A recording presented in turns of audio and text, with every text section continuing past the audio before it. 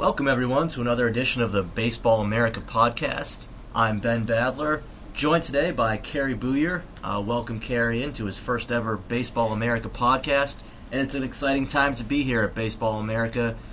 We're always so excited for opening day.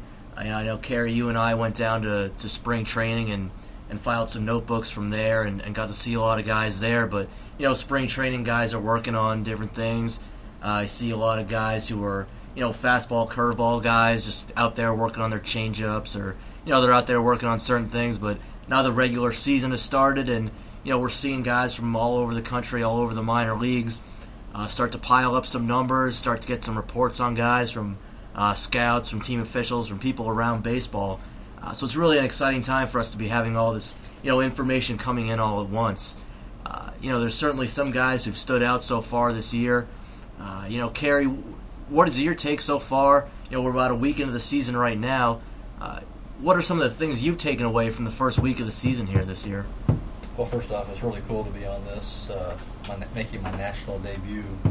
And I think what you're getting at as far as the season moving from spring training to regular season is basically comes down to, and I'll throw in a hockey term that Jim Schoner would probably appreciate, and that is the gloves are off. They're off and running here, and while they are developing, these guys are dialing it up, where in spring training it was a little bit more laid-back atmosphere, I think.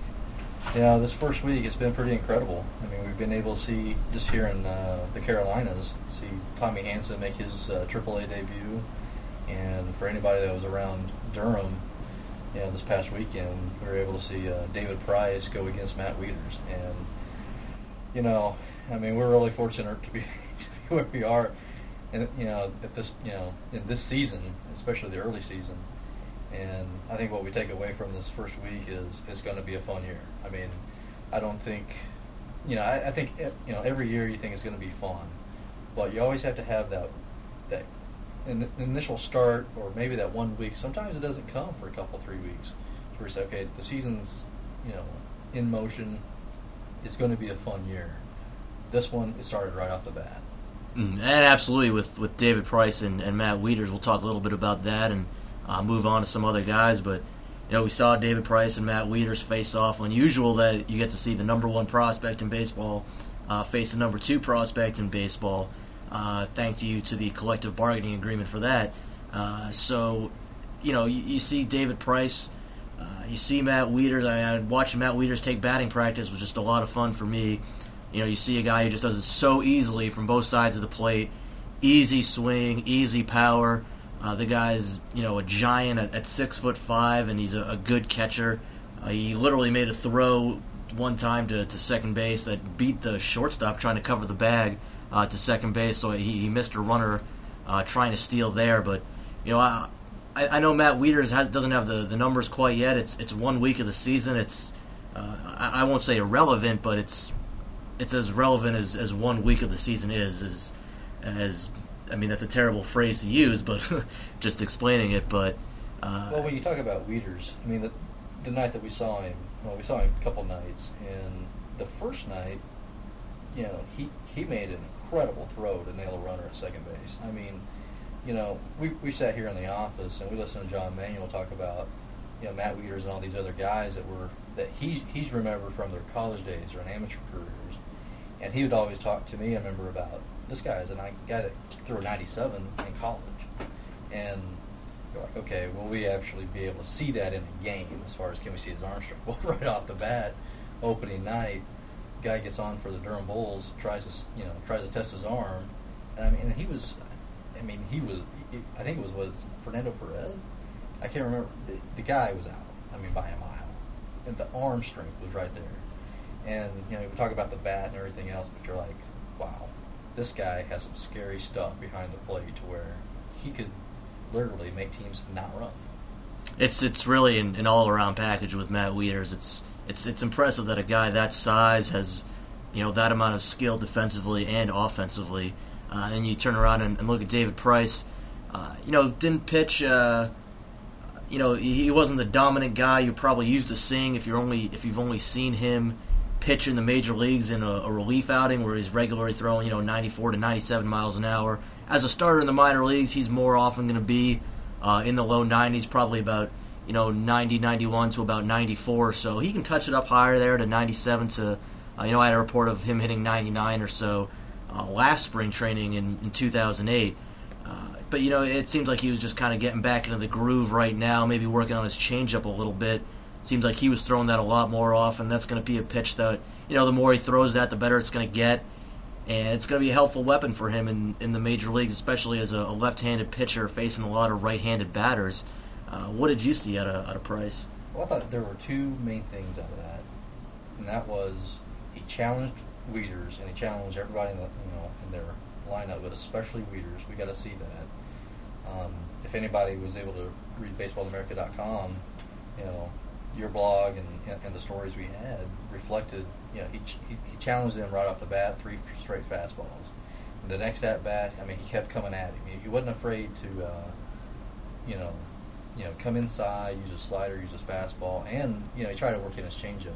And that's the second thing, the changeup. It wasn't there that night, but you can see where a guy like him, he can get it down. Where's it going to be in 6 weeks?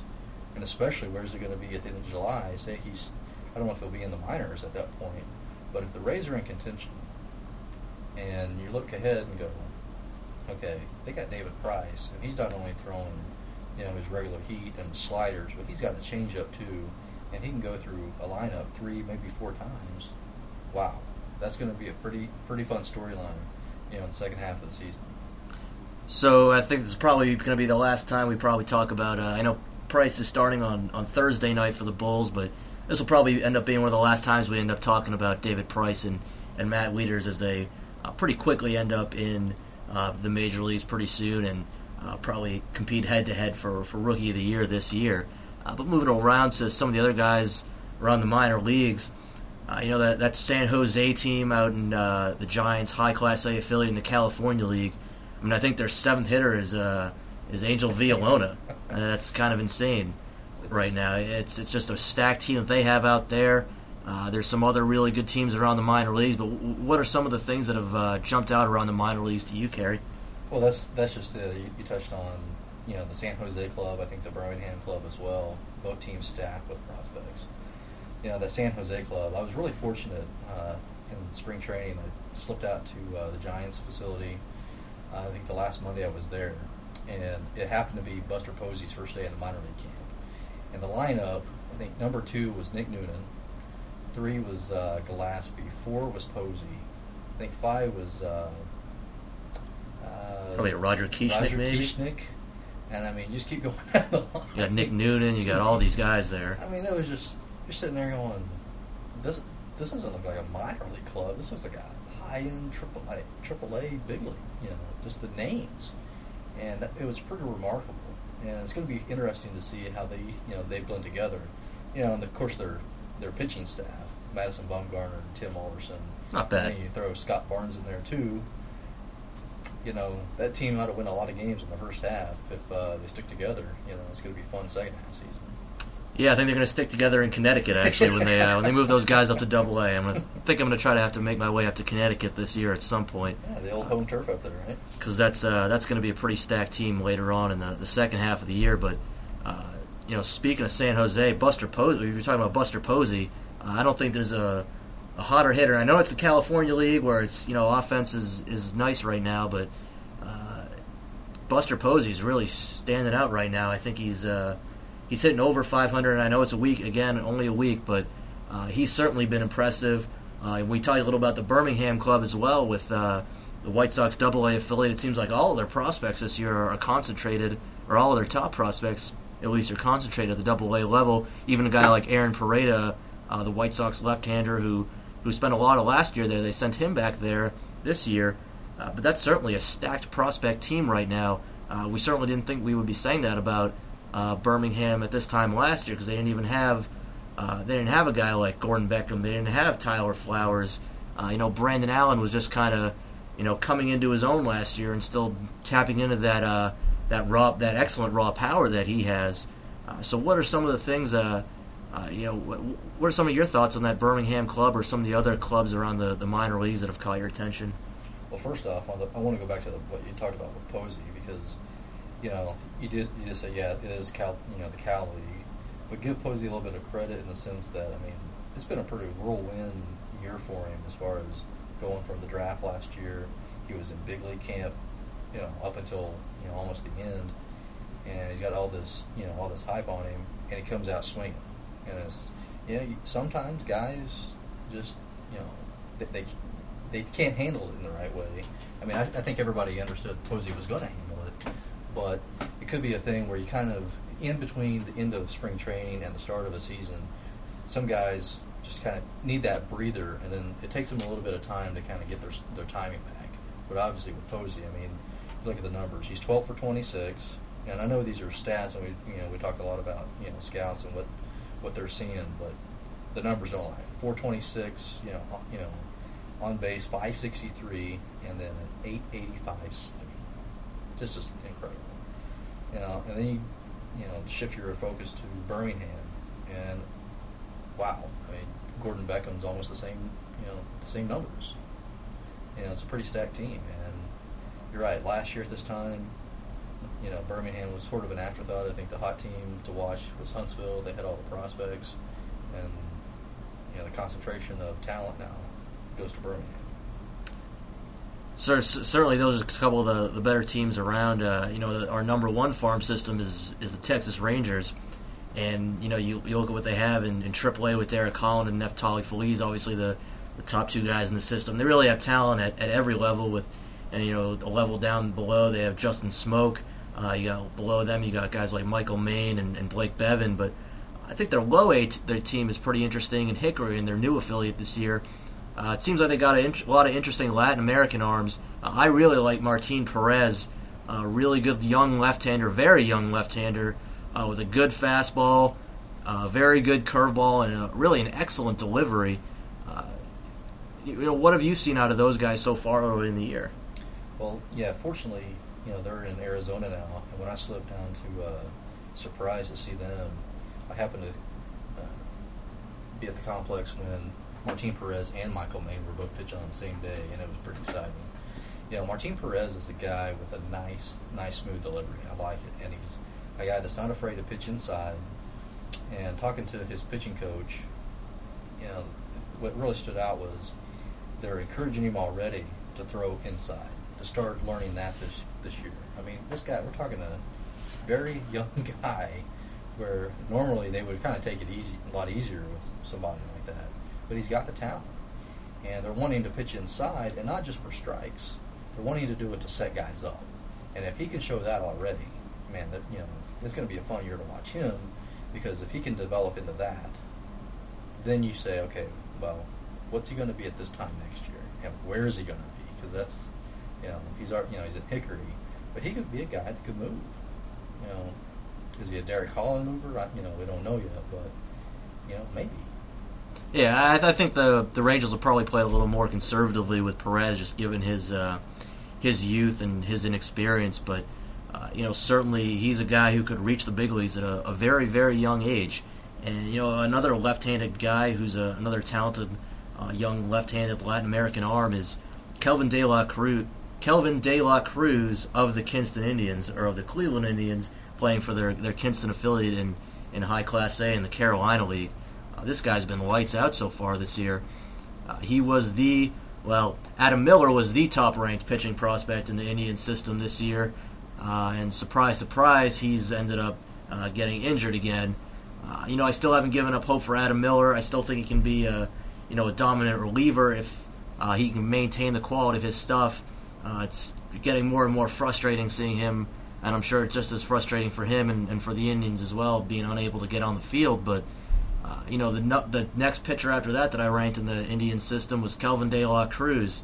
Another talented guy in that system was Hector Rondon. I went with De La Cruz over Rondon just because De La Cruz has a much better breaking ball. He's bigger. He throws hard too, and he's going to project and fill out a little bit more. And I liked his the very high strikeout rate in low A at a young age. Actually, a little bit younger than a lot of people realize. His birthday in a lot of places is listed as January. I think it's January 8th, so 1/8. but it's actually just a clerical error. Supposedly he's actually born on 8/1, which is August 1st. So he's actually about 8 months younger than a lot of folks realize. But he's a guy with an excellent curveball. It can be a swing and miss pitch at times to left-handers, right-handers. Doesn't matter. He's 6'5". He's 20 years old right now, and in the Carolina League, so far this guy, I think he has about 18 strikeouts through his first 12 innings. 19. I mean, he's one of the youngest guys in that league, and he's already dominating through his first 2 starts. Hopefully, I'll get out there to see him on Sunday when he's scheduled to pitch again. But he's one arm who's really stood out to me so far. Mm-hmm. And that's gonna, and a guy like De La Cruz in Kinston. The interesting thing is going to be it's an 8-team league in that Carolina league, and they're going to see him a lot. So Mm-hmm.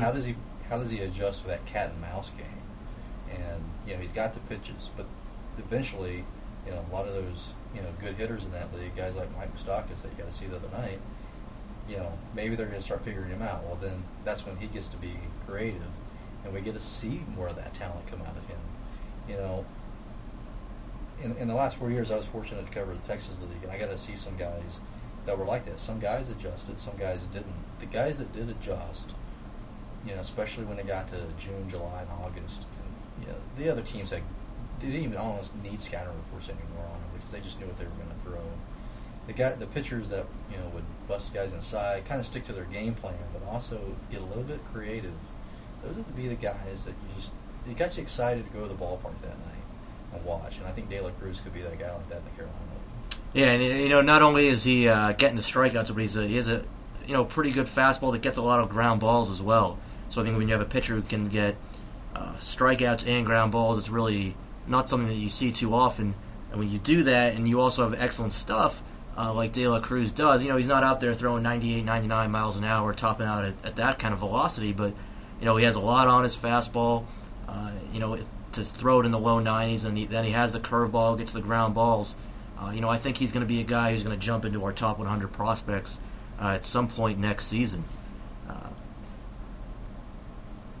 It is, again, early in the season, but, we look at some of the hitters who, we just looked at a couple of pitchers who stood out.